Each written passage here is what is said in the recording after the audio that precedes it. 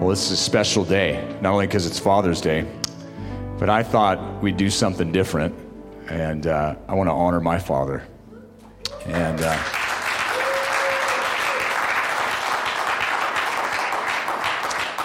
Pastor John, and he's been not only my father, but my spiritual father to me, and I'm here today because in many ways of his prayers, his love, his support, his guidance, his wisdom. And so he's worthy of honor, and I want to give him honor this morning. Thank you. And we're going to try something different today. We're going to try this tag team sharing because there's a lot on our hearts together. But I just believe God wants to speak to each and every one of your hearts this morning. Amen. And there's just the Father loves us. The Father, it's His pleasure. We are His pleasure. How many know that this morning? We are His pleasure. But before we get to that, there's also a special day for my parents. Today, June 20th, 2021, is their 50th wedding anniversary. Why don't we stand and give them? Yeah.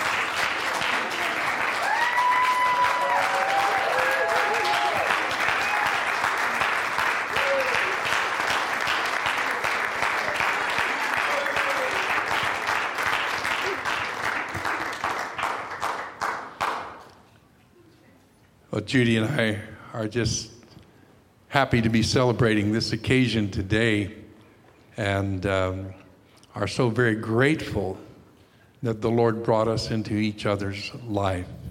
And I just feel like I got the very best wife in all the world. And somebody, or I think Carolyn was asking me, what is the best part? And I kept thinking about that. I think it's like asking you which piece of the cake tastes the best. Because it was all good, it was all wonderful, and there were some moments of coming to agreement in the Lord.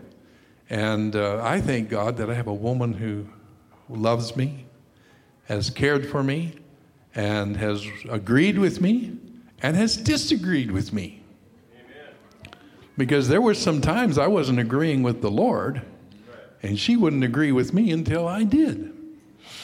And I'm grateful for having a wife who loved me, but who loves God even more, and would stand for Him for my sake. And I know that we're here today because I've shared many times, but many years ago, I said, Lord, I'm not sure I know what I'm doing. And I'm asking you to make this choice for me because you know what I really need. And the first time I ever saw this lady, just the side of her face across the room, the Lord says, that is the woman who you will marry. And so He took care of the introductions and the arrangements, and here we are 50 years later. And because there was so much joy and so much happiness, it's just been like a flash of light. But we just feel extremely blessed, and today, and we're celebrating what God has done for us. And thank you so much for sharing with us in this celebration. Thank you.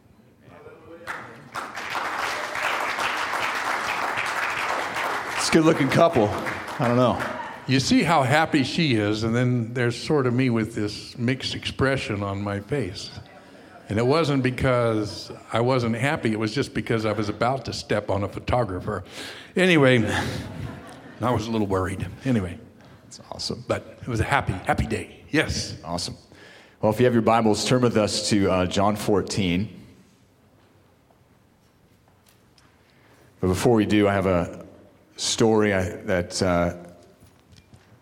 I think is relevant to our family's experience for another family whose kids desired a pet. And the story goes like this, and it says, the children begged for a hamster. And after the usual fervent vows that they alone would care for it, they got one. How many parents know that vow? They named it Danny. 2 months later, when Mom found herself responsible for cleaning and feeding the creature, she located a prospective new home for it. The children, Pastor John says outside, the children took the news of Danny's imminent departure quite well. Though one of them remarked, "He's been around here a long time. We'll miss him." "Yes," Mom replied, "but he's too much work for one person, and since I'm not that one person, I say he goes." Another child offered, "Well, maybe if he wouldn't eat so much and wouldn't be so messy, we could keep him." But Mom was firm. "It's time to take Danny to his new home," she insisted. "Go and get his cage." With one voice and in tearful outrage, the children shouted, "Danny? We thought you said Daddy."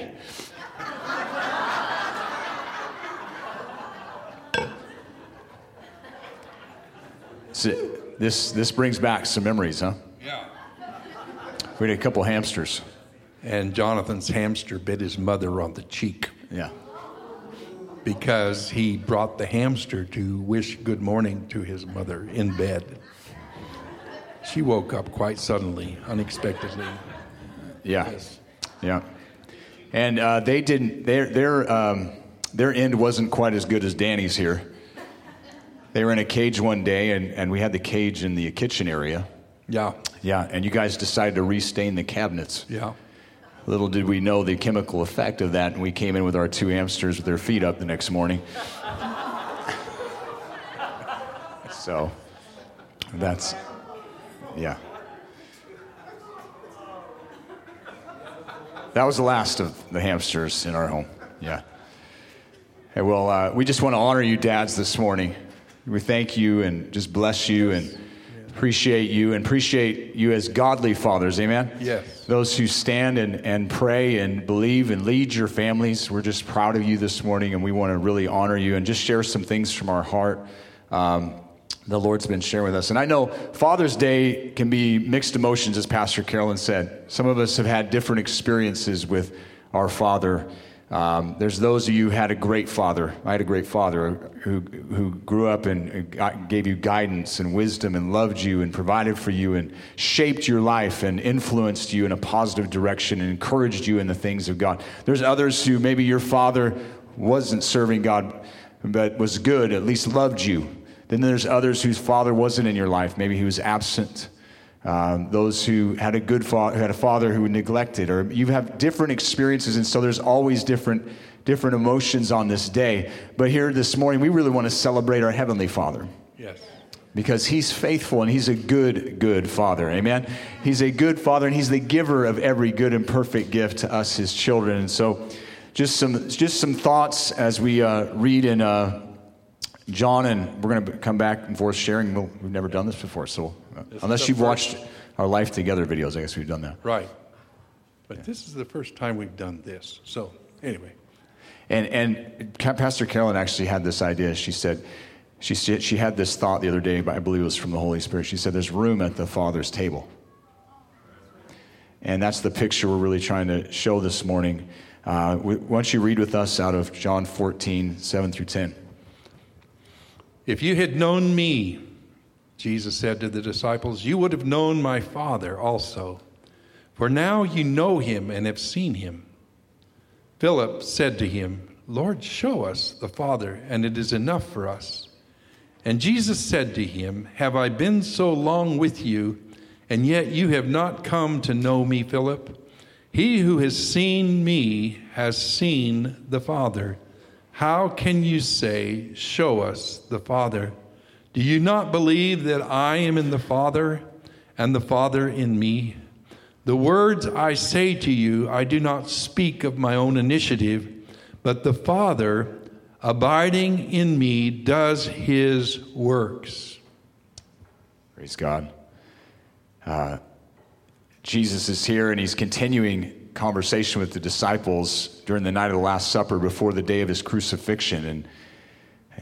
And Judas has left to begin his betrayal. And Jesus has just told them he would be leaving to a place they couldn't follow him to. They're confused. Peter has vowed he would follow him anywhere. He says, I'll lay down my life for you. And then Jesus in response says, before the rooster crows, you're going to deny me 3 times. And so that's leading up to this. And then obviously their hearts are heavy. They're in sorrow. They're dealing with this news that Jesus would be leaving them. And Maybe there's this sense of abandonment. Maybe there's this sense of, hey, we left everything to follow you, Jesus. We've left all that we have to follow you. What's next? And so he brings encouragement and he brings comfort. And I think it's relevant to us this morning. If you have a troubled heart, he says, do not let your hearts be troubled. Believe in God, believe also in me. And then he says, for I go to prepare a place for you. My Father has many dwelling places, and I'm going to prepare a place for you, and I will come and I will return. So there's the comfort. He says, believe in me. I'm going and I'm going to return. I'm coming back. How many know that's some good news this morning? Yes. I'm coming back. And then he says, you know where I'm going. And he says, and then Thomas chimes in. He says, how can we know the way? He says, I'm the way, the truth, and the life. No one can come to the Father except through me. And then this conversation starts, and here we are with Philip. And Philip is an interesting, you may have been here a few weeks ago when Minister Jose preached on the feeding of the 5,000. And Philip is the tested one in that situation. But here we are again, and now it's Philip who's bringing the challenge, the request to Jesus. And, Philip, it goes, if you look at John 1:44 and 46, you see when Jesus called Philip, and he was one of the 12 disciples who was closest to Jesus. He had spent 3 years living with him and witnessing his miracles, hearing his teachings, demonstrations of Jesus' divinity. He had seen it firsthand in the flesh. His journey had started with 2 simple words. Jesus says, follow me, and Philip follows. Simple obedience, but he already knew who he was. It says in John 1:44 and 46, it goes through 46, now Philip was from Bethsaida of the city of Andrew and Peter. Philip found Nathanael and said to him, we have found him of whom Moses in the law and also the prophets wrote, Jesus of Nazareth, the son of Joseph. Nathanael said to him, can any good thing come out of Nazareth? I want you to see Philip's response. He says, come and see. Come and see. What an invitation. And I believe that's the invitation that God gives us. Come and see him. And Philip had recognized the one that says that he had read the law and the prophets. He knew who he was. He knew who Moses had spoken of. And so he recognized Jesus to be the Messiah. And he said, this is him, Nathanael. Come on. He's fulfilling the law and the prophets. This is the man. And so he clearly, but then he brings this request in this passage in John 14. He says, show us the Father, and it is enough for us. Right. So why would he ask that question? Show us the Father. Now, some of the commentators that I've read kind of give Philip a little guff for asking these questions. But I think there's one thing about Philip that was very honorable, and that is he sought clarity, and he was not willing to pretend that he understood when he didn't understand. He would ask the question that would open the door so he could understand. And I want to encourage everybody here, keep asking questions till you understand.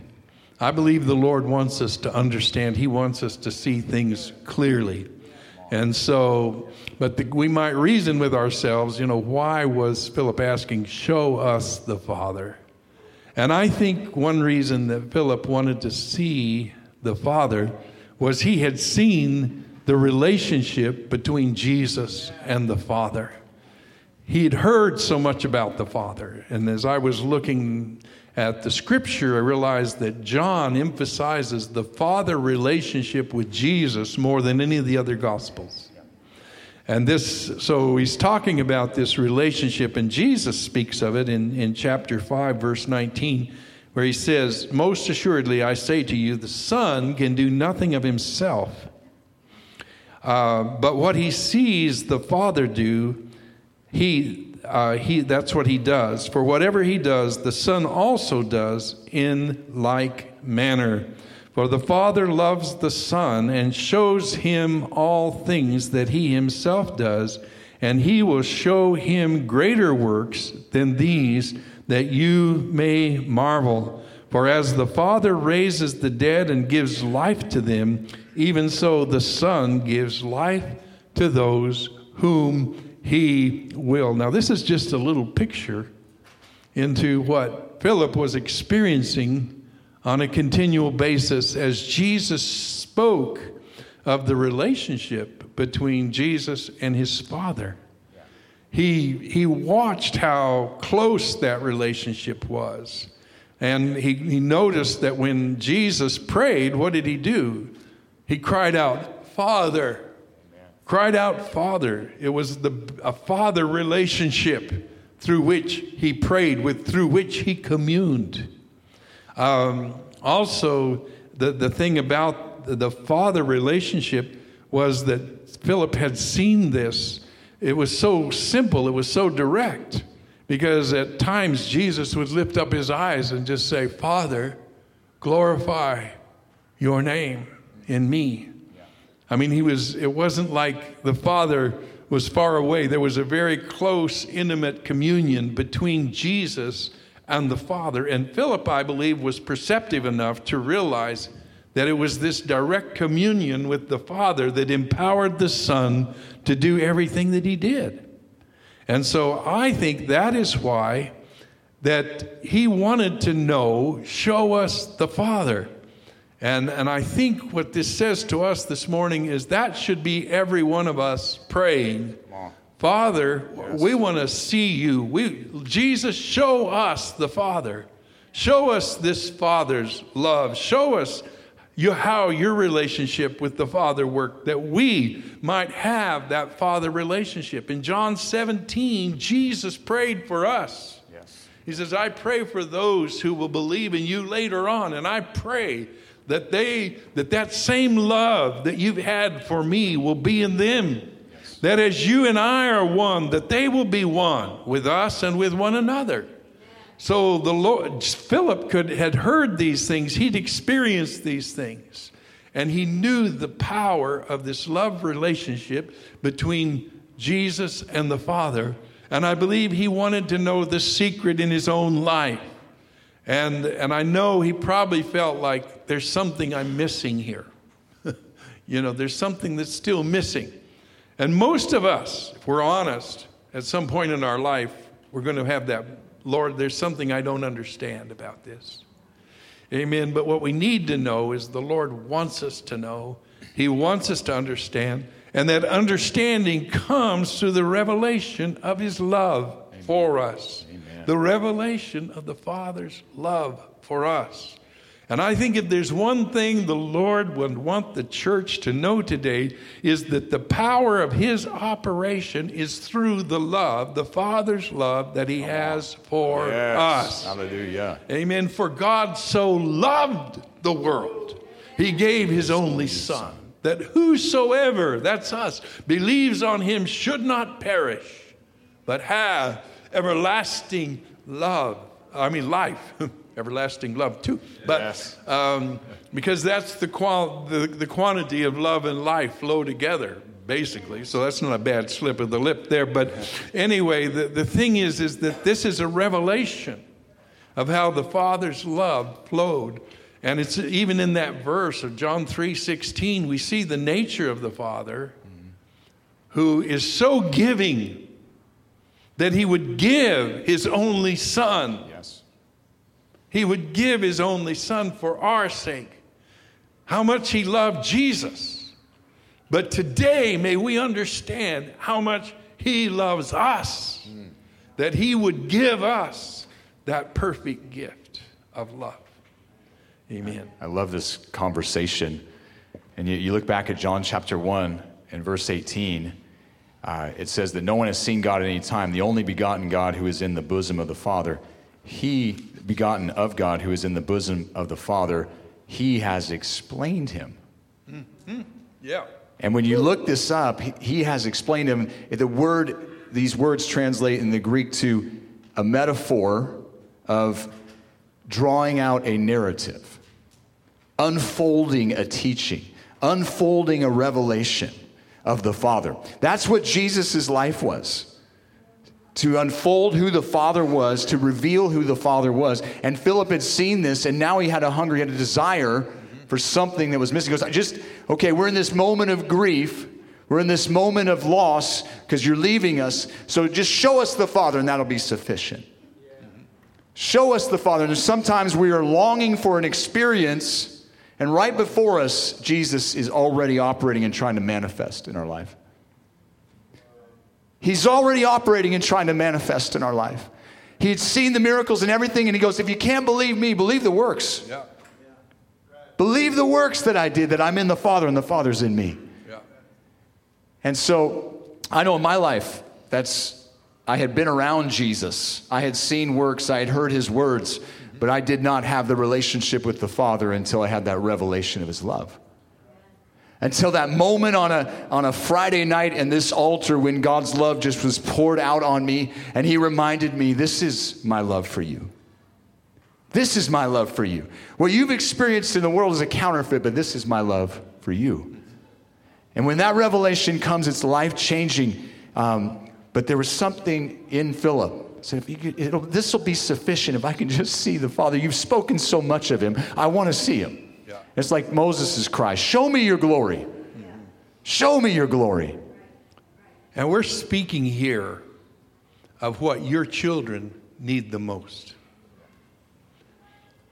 Just as Jesus came to reveal the Father, to open up and explain the nature and demonstrate the nature of the Father, I believe, men, that as fathers, we have been given an incredible opportunity, an amazing responsibility to show our children the love of a Father, us, and through that, the love of the Father. We can transmit God's love for us to our children. The most important thing you can teach your children is God loves you.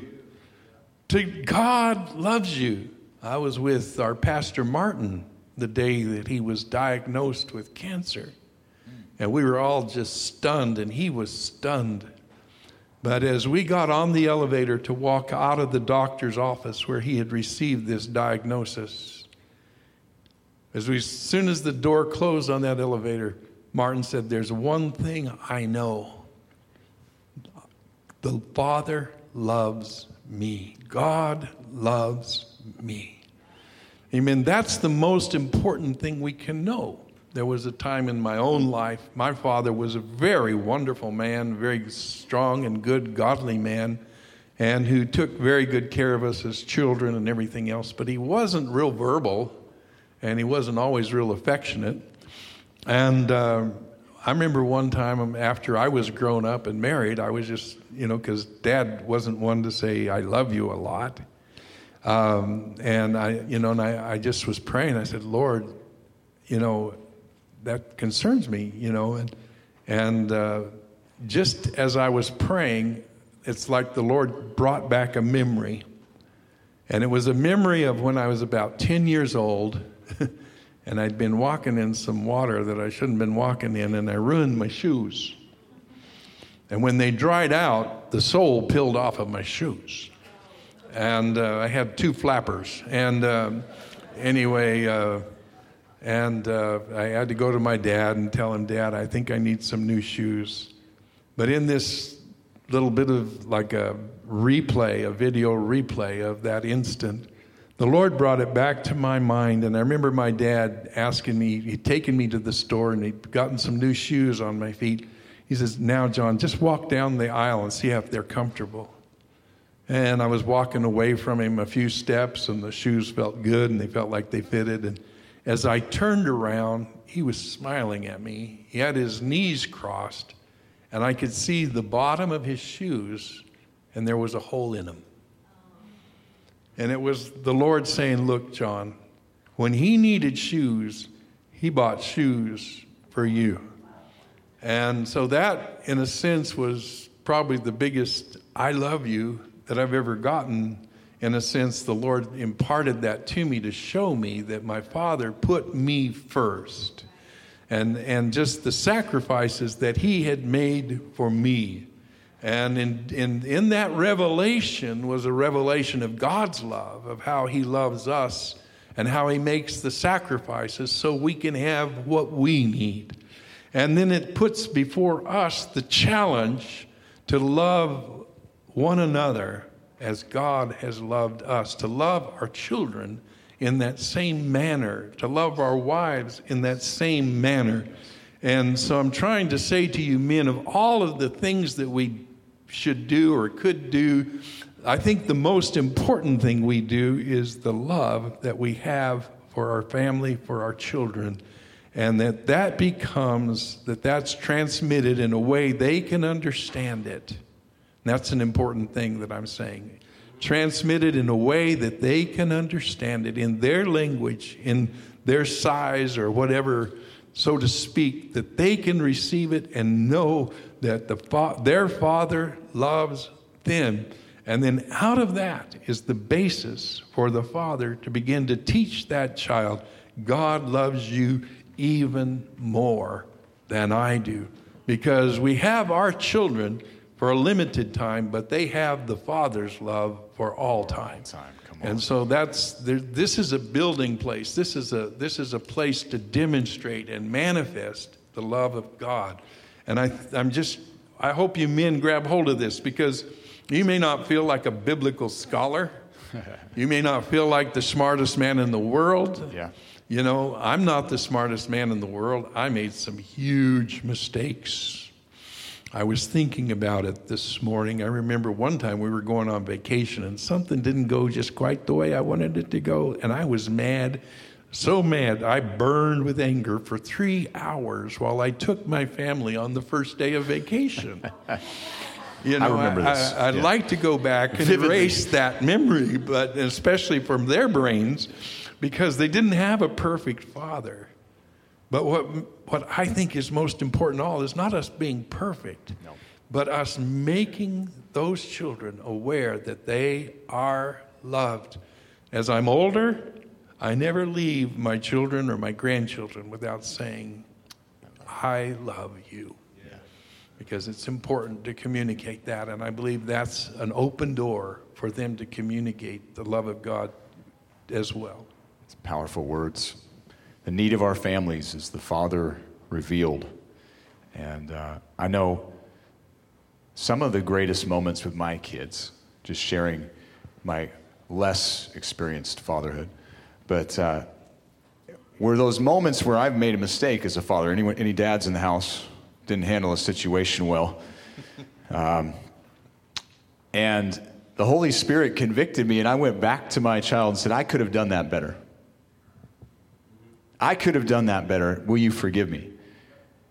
And in those moments, what they see is God working in you. They see that you're a work in progress. How many know you're a work in progress? And we haven't gotten there yet. We haven't arrived. We've left, but we have not arrived. And we're still working on being great dads and great fathers to our family and great husbands.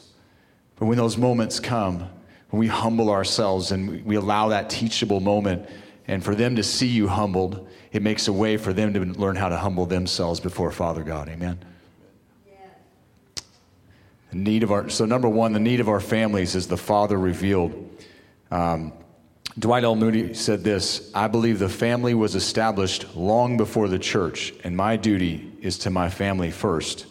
I am not to neglect my family. Amen?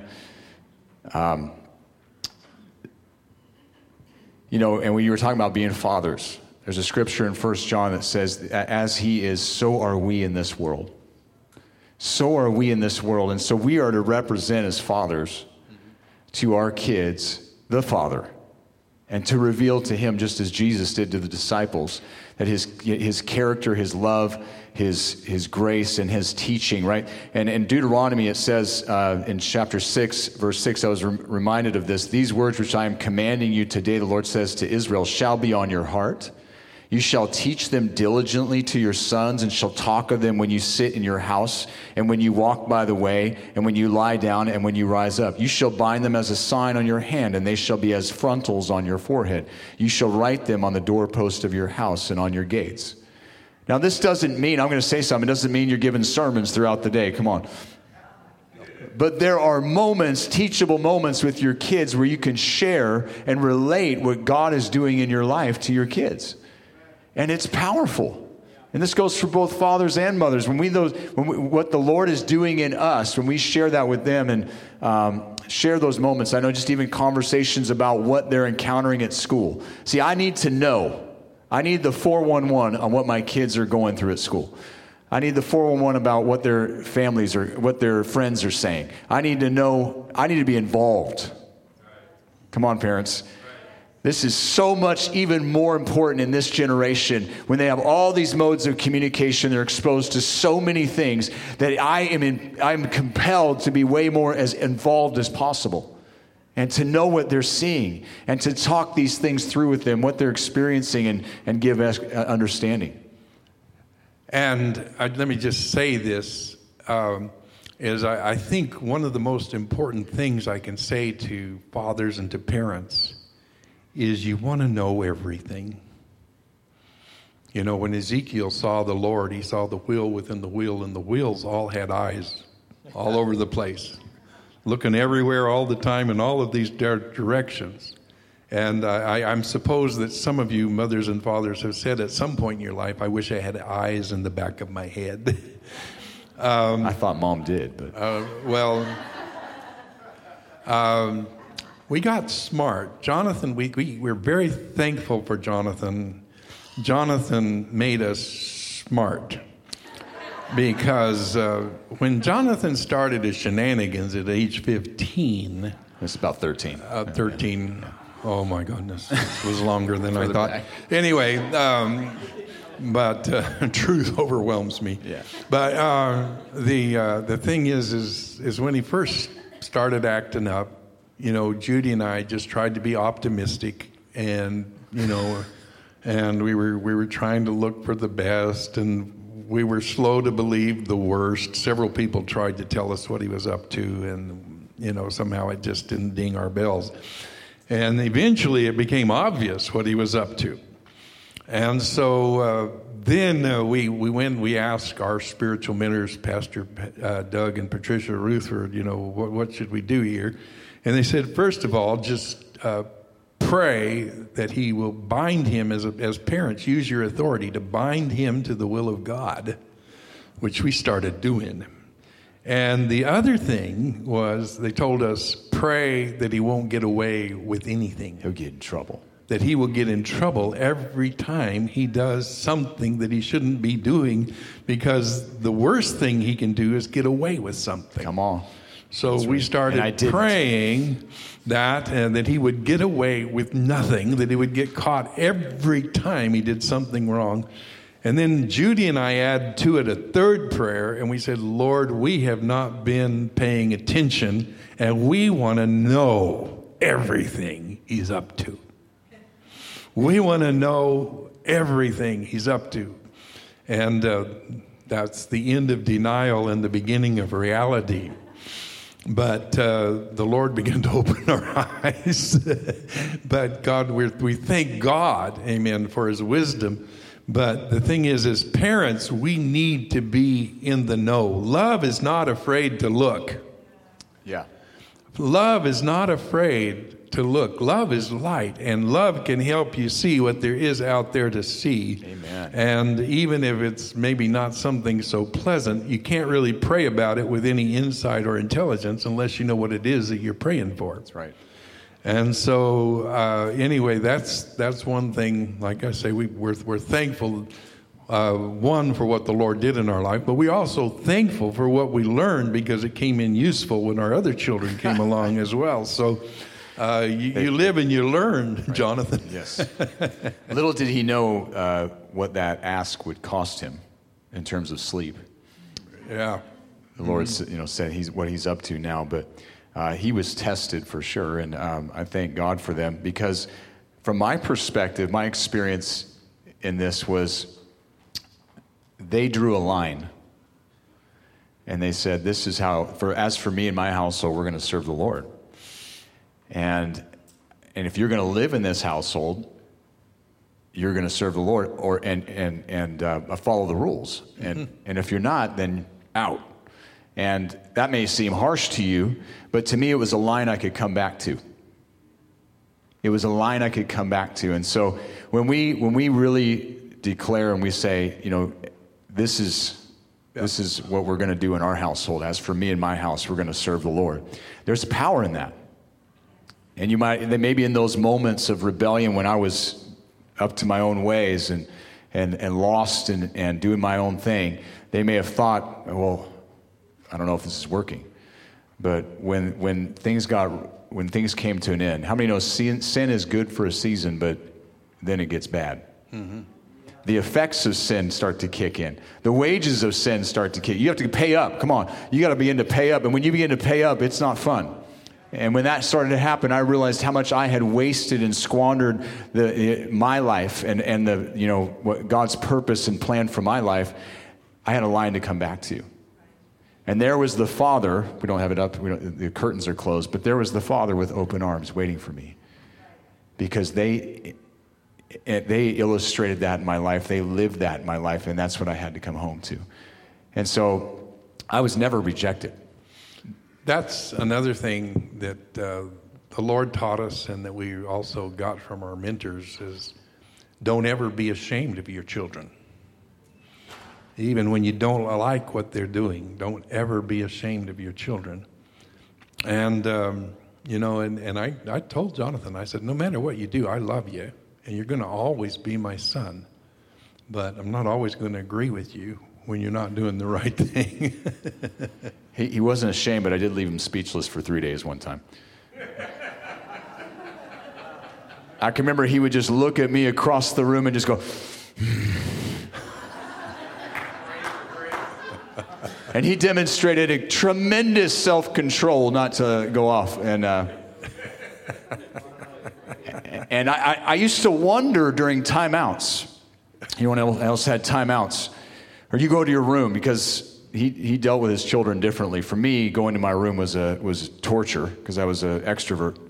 And he would sit in my room and just, what people? And sometimes I felt like they've forgotten I'm up here. But I realized there was a process going on then that they were trying to get to an equilibrium before they came and dealt with me. Do not be angry and sin. And so they were just coming to a place of peace before they dealt with me. And I now, as a father, I realize how important that is. Carolyn's like, okay, just go wait. Let him go up to his room. And there's times when you have to do that. How many amen parents? You got to just sit back and go, all right, I'm going to get my peace before I address this situation. In terms of making him known to our families, I love what it says in 1 John 1 through 3. It says, what was from the beginning that we have heard, what we have seen with our eyes, what we have looked at and touched with our hands concerning the word of life, and the life was manifested. And we have seen and testify and proclaim to you the eternal life which was with the Father and was manifested to us, that we have seen and heard, and we proclaim to you also, so that you too may have fellowship with us. Amen? Yeah. And indeed our fellowship is with the Father and with his Son, Jesus Christ. So sharing the experience that you've had with the Lord with your kids, the testimony of what God's done, declaring his works. Yeah. Now we have 9 grandchildren. When we get together, there is a new demand, and it is, Papa, tell us a story. They want to hear the stories. They want to especially hear the stories about their parents, which we try to censor and only give the abridged version to, so we don't give them any ideas. But but the thing is, they want to know, and what I have found that they want to know more than anything else is they want to know the things that we have seen and know of the Lord. They love to hear the miracle stories. Papa, tell us another story. Papa, tell us another story. They want to hear what God has done. Amen. And so these are the precious things, I believe, that we have to give to our children And, this isn't, in our society, we kind of let everything out there kind of inform us and entertain us. But I believe there's a place at the family table where you can commune with your children and you can talk about things that they need to know about. Amen. Because part of parenting, and a very important part of parenting, is preparing our children to face life. And as you share your experience with them, you are sharing information that they need, but you're also modeling. Because our children need an example. They don't just need to be talked to. They need to see it. They need to have it shown to them so they can see it. And this is the most important thing. And just as we seek the Lord, help me, Lord, show and demonstrate that reality and set an example for my children. But write down your stories. I'm very thankful. I have in a file my parents' stories because they went on a mission field for 10 years, or 15 years, I guess. But before they could go, part of their training process was to write down their stories so that they could have their testimony. So I have a typewritten document of about 10 pages from my father and my mother of their story. And it helps me every once in a while just go back and to read that. And so, but I'm telling you, what you have, what the Lord has given you, you can share with them. That's what they need, and that is what they want. And that will help them immeasurably. Amen. And the testimonies of God are more interesting than YouTube. Come on. Absolutely. It's okay. Interrupt their YouTube. It's good. Psalm 145 says, verse 4 says, one generation shall praise your works to another and shall declare your mighty acts. See, we've got to create a hunger in this generation for the things of God. And I believe this generation is facing a crisis. Mm-hmm. Some statistics show that we're looking at in Gen Z as low as 4% of Gen Z attending church Christ believers. We're reaching an epidemic of godlessness in this generation. One other thing to think about, in previous generations, homosexuality was below 3-4%. In this generation, they estimated it at 1/6. Whoa, 16%. So we have a crisis. We need to have a generation that is in need of knowing the works of God and His testimony and His Word. And so it's incumbent upon us as parents and as those who have seen God work to share the testimonies of God with our children. Build their expectation and their faith through sharing what God has done in your life. Amen? And so number 2 is the need of this generation as the Father revealed. We have a generation plagued with fatherlessness and father wounds. And there's a deep cry in their heart, just like Philip, show us the Father. Mm-hmm. And they may not know that cry is there, but they have that cry. Show us the Father. And Jesus showed the world the Father through His works, through the signs and wonders and miracles, and declaring the kingdom of God. And so I believe there's a cry in this generation that for a reality of the Father. Show us who He is, and it will suffice. Demonstrate the love of the Father. Demonstrate the works of the Father to this generation. I mean, there's a desperate cry. And this is a generation that's in an identity crisis. They don't know who they are. Right. They don't know who they've been called to be. They're born in the image of God, but they're fallen image bearers. And as fallen image bearers, we have 3 things that we really seek in our life. According to Dr. Crabb, he says this, and I love it. He says it's relationship, it's significance, and it's security. And when we don't find these things in the Lord as fallen image bearers, we go try to find them elsewhere. And what we're seeing is a generation that's finding its passion in these causes and these things that are not of God. And what they need is an encounter with the Lord, an encounter with His presence, an encounter with the love of the Father, so that they can really discover their God-given purpose and destiny. Amen?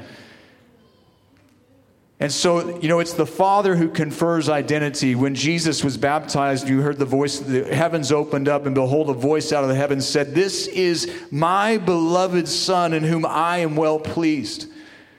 And how many know that when Jesus was baptized, He came out of those waters, there's the baptism of the Holy Spirit upon Him, and He was immediately sent out into the wilderness to be tested. And what was the test? Are you a son? Are you really son? Are you really a son? Are you really a son? And so we as parents are conferring to the next generation the identity as sons and daughters of the Most High. And that has to be affirmed over and over and over and over until it becomes known in their hearts that this is who I really am. This is who God says I am. I can see in my own life, when we talk about that in my own life, running away from the Lord, there was in me a search for identity, and I tried to find it in relationships, and I tried to find it in my pursuits and so forth, but I realized I was empty. What was ringing out to me during those times was all the prophetic words over my life. Ooh. All the prophetic words over my life. Because Jesus said, if you don't believe that I am in the Father and the Father in me, at least believe the words that I speak are not of my own initiative. At least believes the works that I do. So I was reminded of the words.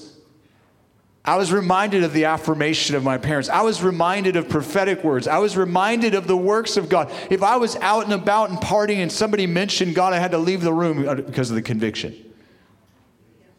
Because I had seen the works of God. I was like Philip, but didn't have a relationship. Have you not known me? Have you not known me? You've been with me this long and you don't know me? And yet there's many Christians who have been around Jesus but still don't know Him. This is eternal life, to know Him. This is eternal life, Him and the Father, the one whom He sent. And so they need identity, they need affirmation. When you've got a generation that's dealing with so many broken fathers who have passed on that brokenness, that dysfunction to the next generation, they need to know words of affirmation, just like Jesus heard. I am well pleased with you. I am well pleased. God's love for you is not dependent on on how good you've been or how bad you've been. Come on, somebody. It's on you. He values you. He's placed a value on you, and that value is beyond what any price this world could pay. It's the blood of Jesus. It's the life of Jesus, His own Son He gave for the value of your life. And see, they don't even know that they're valued. They don't even know what God's done for them. Right. How will they know except a preacher be sent and declare that? They need that affirmation. They are valued and loved because of the Father. And there's a lack of discipline. How many know we are in a lawless generation?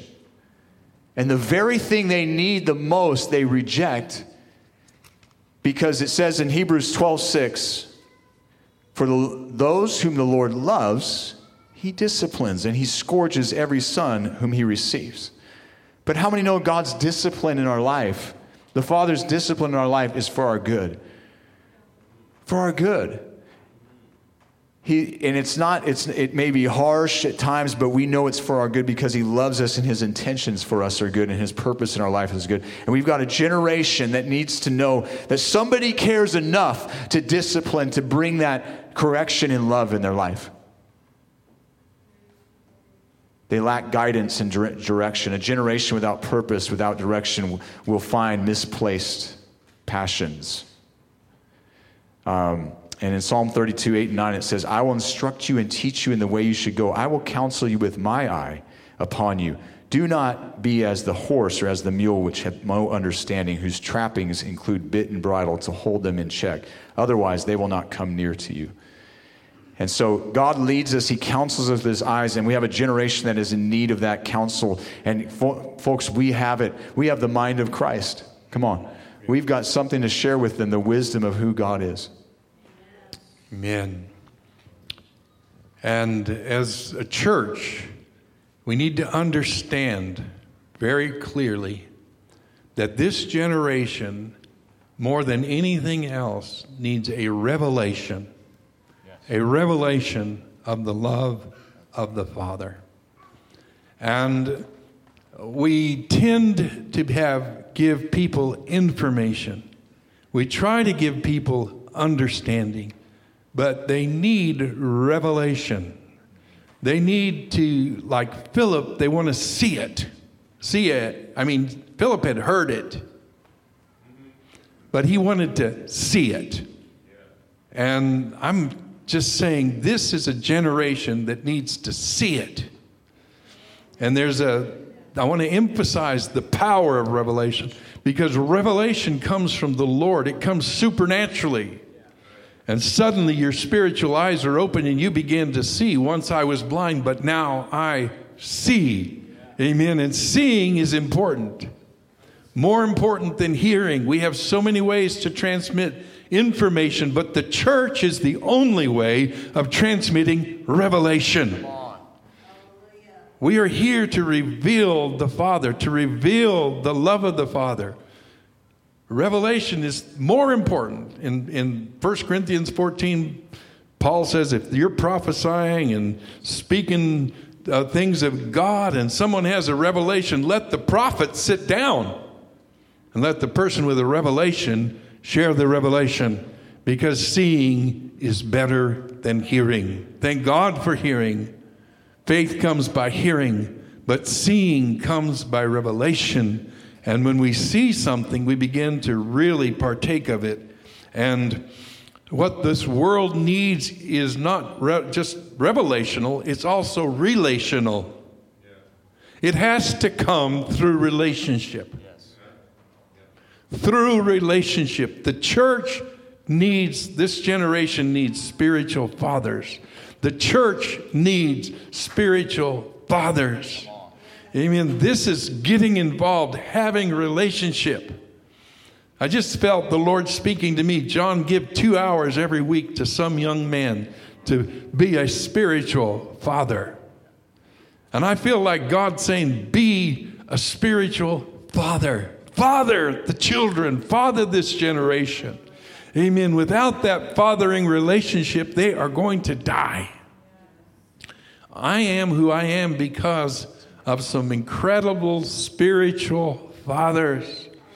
Amen. People who spoke into my life, people who were relating to me in a way that I could understand. Amen. And I owe so much to so many.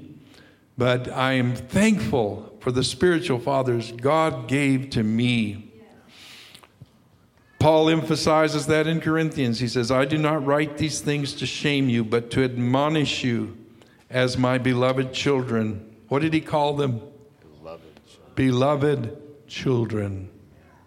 Beloved children. For if you were to have countless tutors in Christ, yet you would not have many fathers. For in Christ Jesus I became your father through the gospel. Therefore I exhort you, be imitators of me. And in 2 Timothy, he speaks to Timothy, one of his spiritual sons. Now you have followed my teaching, conduct, purpose, faith, patience, love, perseverance, persecutions, suffering, such as happened to me at Antioch and at Iconium and at Lystra, which persecutions I endured, and out of all of them the Lord rescued me. This is Paul's testimony to Timothy. Yeah. I have been your example. I have been your testimony. You imitate me, follow me. Amen. That's the cry of a spiritual father. Amen. People need people they can follow. I used to be a salesman and I hated salesmen. So I was not a very good salesman because I didn't believe in it. And anytime I wanted to buy something, I avoided the salesman and went and looked for what I wanted and bought it without his help. But one day I was there and the Lord just spoke to me clear as a bell. He says, John, you don't have trouble making decisions, but a lot of people need help making decisions. And you're here to help them make a good decision. And so that day I became a real salesman, because it wasn't about them buying something. It was about me helping them to understand what they needed and how they could get it. And so the thing is I'm telling you that that's what the world needs. Is it maybe you've got it, but they need help. They need that example. They need that encouragement. Praise God. How many know as the church, we're all part of the youth ministry?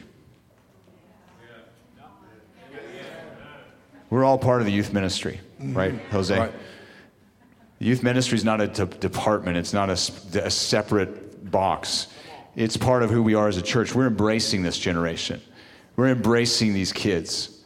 That's our vision and that's our heart, because this is a crisis. And I believe God's challenging us this morning on Father's Day. Who can we invest in? I believe in every person's life we need a Paul, we need a Barnabas, and we need a Timothy. We need a Paul, somebody who's mentoring us, somebody who we're looking to, who we're going to, who we have that relationship. I thank God for the spiritual fathers in my house, in my life. There's so many, I can't count them all. But they all invested in me. They all took time out of their busy schedules to come and love on me and to pray for me and to encourage me in following the Lord and to encourage me in the calling and the gifts of God. And I wouldn't be here today without them. See, your words, your encouragement have power in people's lives. You may be sitting there going, I don't know what I would tell them.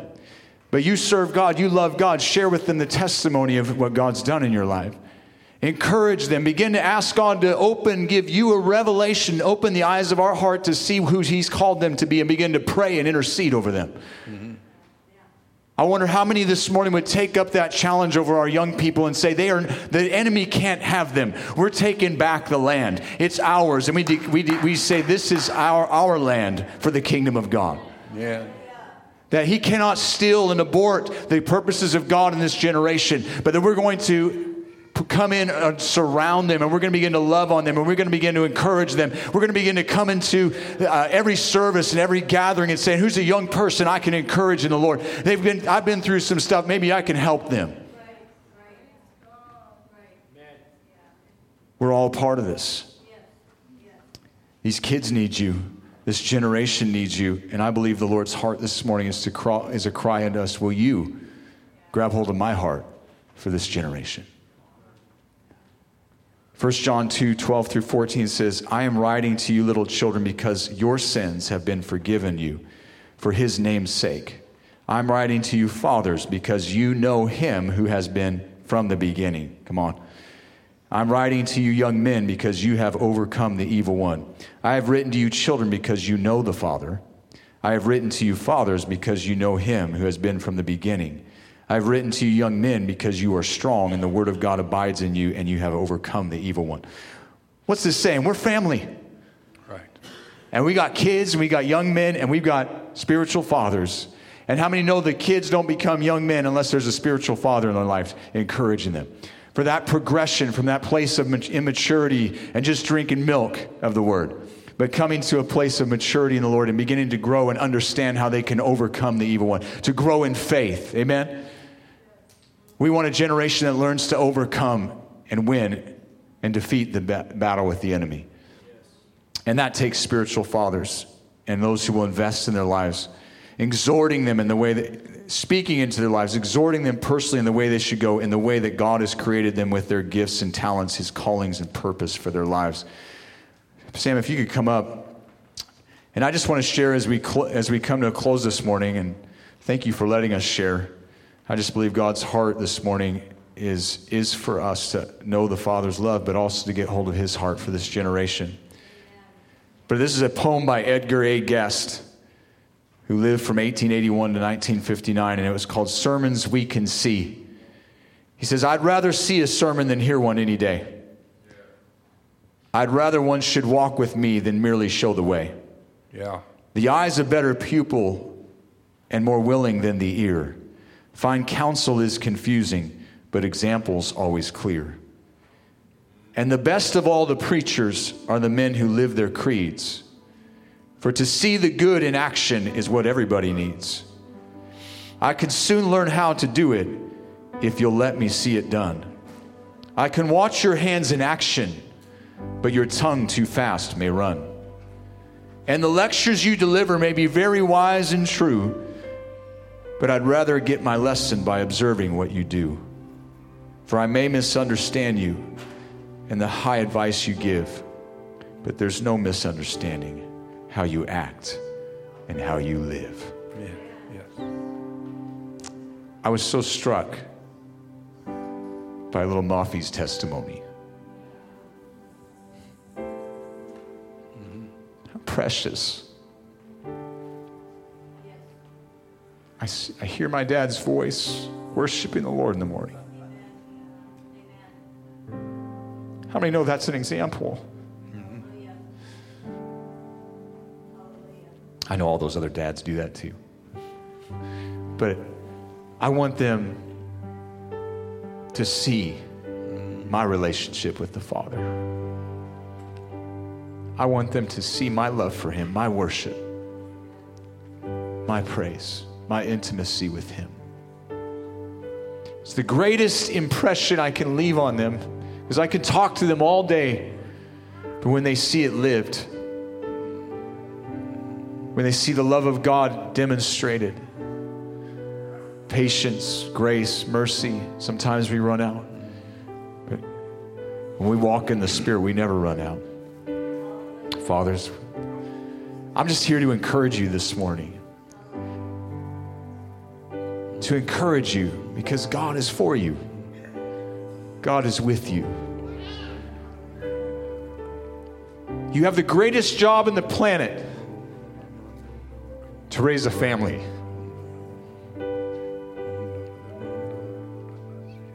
The greatest ministry is to your family. I have these moments in the morning when I'm praying and seeking the Lord, and my kids come in and they'll just sit with me. And I just go, thank you, God, that they can do this. But not just this moment, but Lord, let my life be a testimony to them even during the day, even in traffic, even in the frustrating moments. Whoa. Not just in that morning time. Let them see a life sold out for you so much that they get this cry in their heart, show me the Father. Show me the Father. Can I just have the dads in here stand this morning? We want to pray with you. Church, can we do that? Amen. Hallelujah.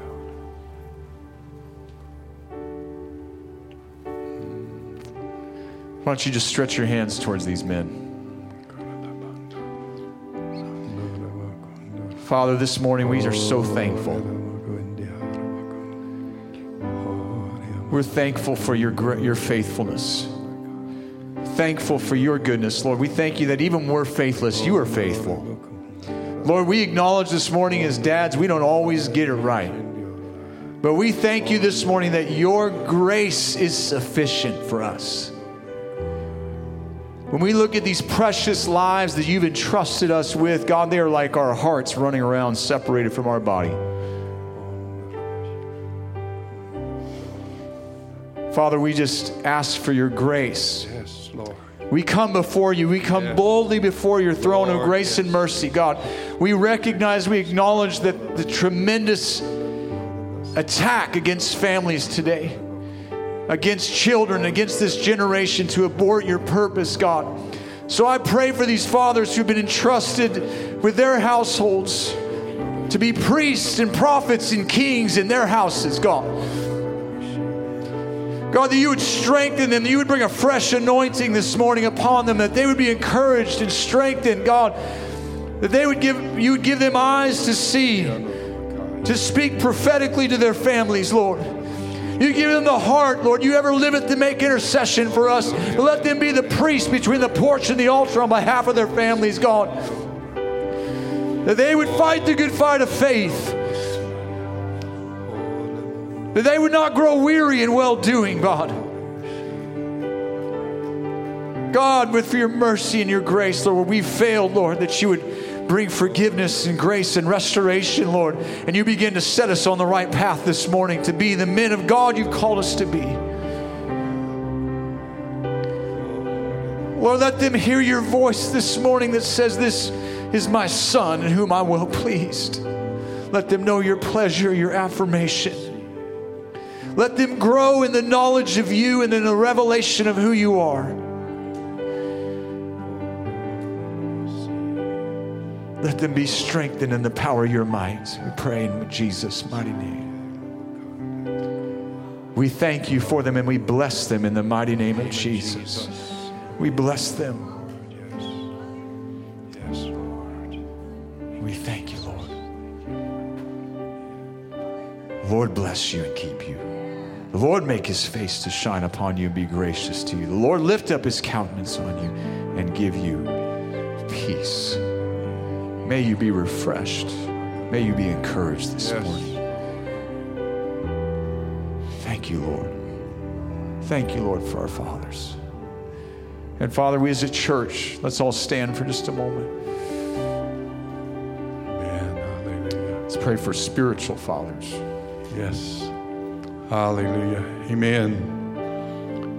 Father, right now, we ask you by your Holy Spirit to do what only you can do.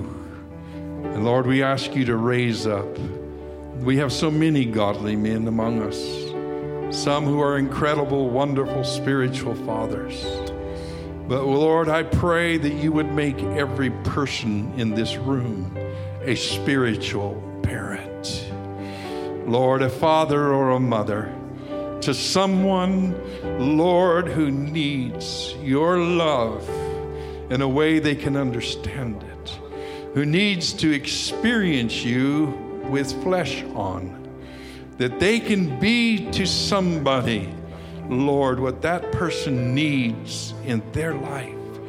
Lord, that they would be willing to be a teacher. They would be willing to be a trainer. They would be willing to be an example. They would be willing to be an intercessor. They would be willing to be involved. They would be willing, Lord, to pay a cost if there is a cost. Lord, to help that person, Lord, experience the knowledge of your love and to find their purpose for you, your purpose for their lives. Lord, we come this morning, we ask and we call upon you to raise up spiritual leaders for this generation and for the one to come. We especially pray, Lord, for those who are young, for this next generation that's coming forth, the youth and the young adults. And Lord, we pray, not just for a continuing, but for an increase. Lord, do more in them. Do greater things in them. Lord, we pray, Lord, raise them up by the power of your Spirit. Give birth, Lord, to a new movement of the revelation of the Father's love in this day and in this generation. Lord, your mercy endures to every generation. Your grace endures to every situation. Your love is like an ocean that never will run dry. Let your ocean of love flow over this generation, Lord, and let them experience the love of the Father as you did. And you've caused us to experience it. Lord, we want it for others. Here we are. Lord, use us. Let us be what this generation needs, Lord. In the mighty name of Jesus, we pray.